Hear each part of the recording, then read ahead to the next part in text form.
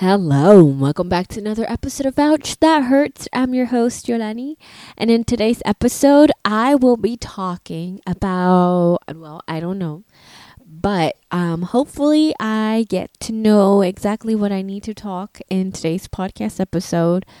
I am super excited because this is going to be episode 74? 74, yes. And it's been a long, long ride. So I'm super excited. So without any more chit chatting, let's get started. Let's talk about how hard it is to find a job. And I just got that idea because I just come from an interview and I realized how difficult it has been for me to find a job. I'm always finding a job, but I can't really get one. So the last time that I got a new job was in 2021, and it has been over 2 years since I been having a new, I've been having that job. So I have been applying to so many places. I applied to Bath and Body Works, Best Buy, Chase, JCPenney, Macy's, Target, HEV, Kohl's, Wells Fargo, PNC, the Harris County, my city, Houston, anything, Victoria's Secret.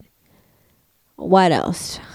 Sephora, Ulta. What else have I applied? I applied to so many places. I can't keep track with that anymore. It's been quite a long ride.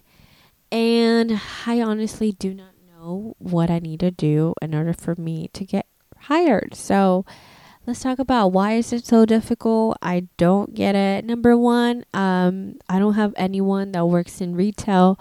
And it's been very important for me to work in retail because if I do want to work at a bank or a credit union, I need experience at a retail place. And I don't have anyone that works at a retail place that can help me with that, right?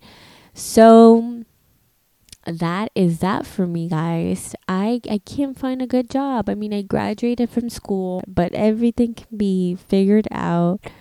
And it's just a matter of, I don't know, time, patience, good connections, hopefully. Yeah, it's been quite some ride. I can't really tell you why. It's been very hard, but I hope one day all of the things change. I'm having a job right now, but it's not something that I'm passionate